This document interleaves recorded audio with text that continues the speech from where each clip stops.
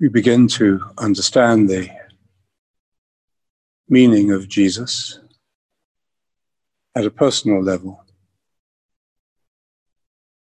Perhaps, first of all, we see him as a great human being, a teacher who lives his teaching perfectly. There is no division between what he says and who he is and what he does. We see him courageous in front of the powers and authorities that have power over him. He tells truth to power. When he's struck by the soldier, he doesn't respond with violence or even with anger, but with wisdom. Why do you strike me? This teaching of non-violence is who he is. So we can see Jesus at this first level as a universal teacher of wisdom, one of the great spiritual guides of humanity. But there's another level of relationship that can open up for us. And that is that we sense a personal relationship. And that our sense of connection with this wisdom of Jesus is touching us, is making a difference in our life. That when things go wrong, as they clearly are at the moment in our world, with this epidemic and confusion and disorder and doubt and uncertainty, that wisdom of Jesus is there for us to rely on, to call upon. And we may feel not just an abstract wisdom, but a personal connection. We feel that our own crisis, our own doubts, our own suffering are connected, are made easier by that relationship. We begin to be intrigued by this person who seems to be present, not only as a historical figure, but as an actual presence. And then at the deeper, more personal levels of our own woundedness, our own grief, our own loss, we sense that this presence makes a difference.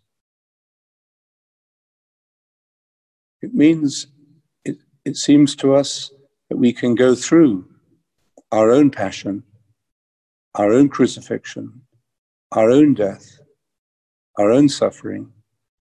We can go through that differently, with deeper faith, hope, and confidence, because we meet him there, in that place of weakness and vulnerability and confusion. This is that second and deeper, more intimate relationship with Jesus, which continues to grow in our journey of faith, day by day, year by year, throughout our life. It's nourished by community, by the reading of Scripture. And the more we meditate, the more capacity we have for that relationship. The more we encounter that presence, not just at the level of the mind, but in the inner room of our heart. And so our relationship with Jesus grows. How, we do not know. It remains a mystery, something ultimately beyond explanation, but no less real.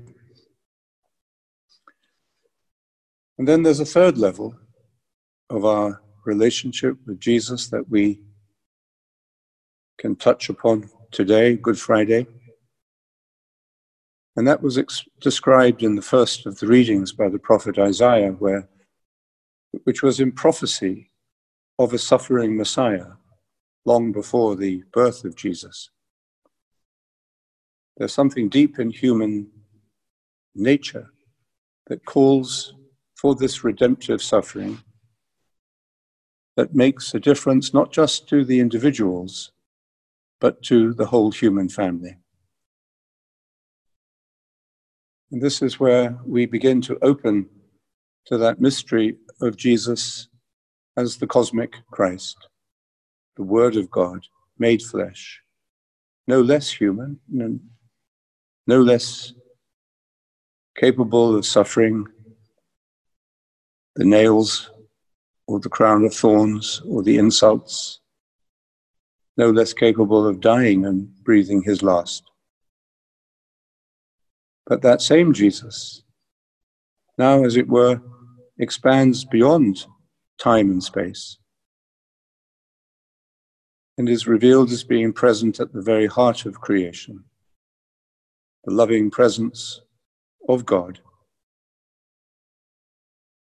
at the heart of all the cosmos, as well as in the heart of every conscious human being. So today, strangely and paradoxically, on the day that Jesus dies, we begin our entry into his true identity, his true meaning, and his true life. And now,